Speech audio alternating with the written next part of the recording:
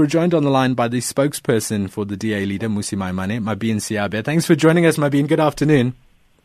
Yeah, good afternoon to you and the listeners. So what's brought the DA to this decision?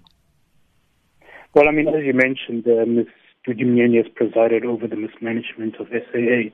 And on Friday, Cabinet resolved that she should be reappointed to serve and lead this board. And we're of the opinion that this is woefully irrational and irresponsible of the Cabinet to do so, because Ms. Myeni has presided over an SAA that has become a national pride into something that has become nothing more than a money-sucking leech stealing from the people of South Africa, as well as the fiscus. And these are much-needed resources that could be channeled elsewhere. So what are we going to do about it?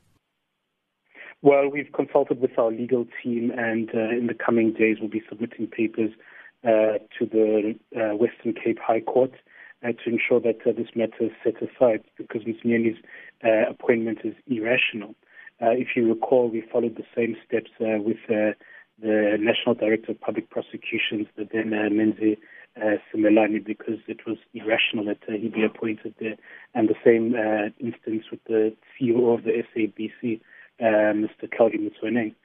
So we are confident that the court will hear this matter, and we're applying for it to be placed on the urgent order paper so that this matter can be resolved and that SAA can once again fly again.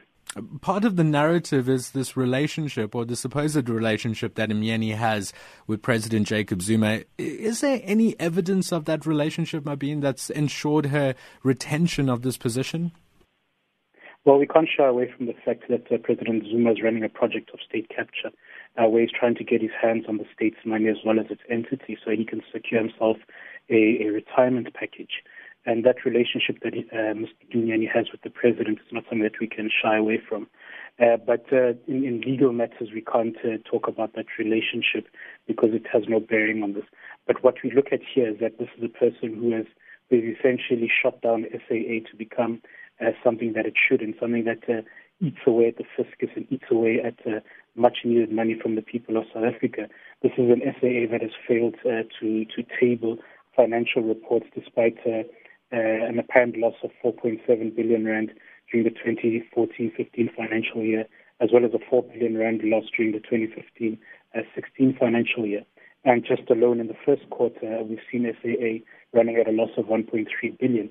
This is all under the leadership or the lack thereof of Mr. Dudu Myeni. So it's clear that we have a strong prima facie case here, and we're confident that the courts will hear this matter. What do you think ultimately needs to be done with the SAA? Even if a court rules on the appointment of the chairperson of SAA, it doesn't do anything to fix the financial woes that the airline faces. Should the national carrier still be flying? Should we be adopting perhaps a private model of SAA? Should it be broken up into smaller business units, as Herman Mashaba is suggesting in this province for Pick It Up? What's the DA's solution, long-term solution for SAA?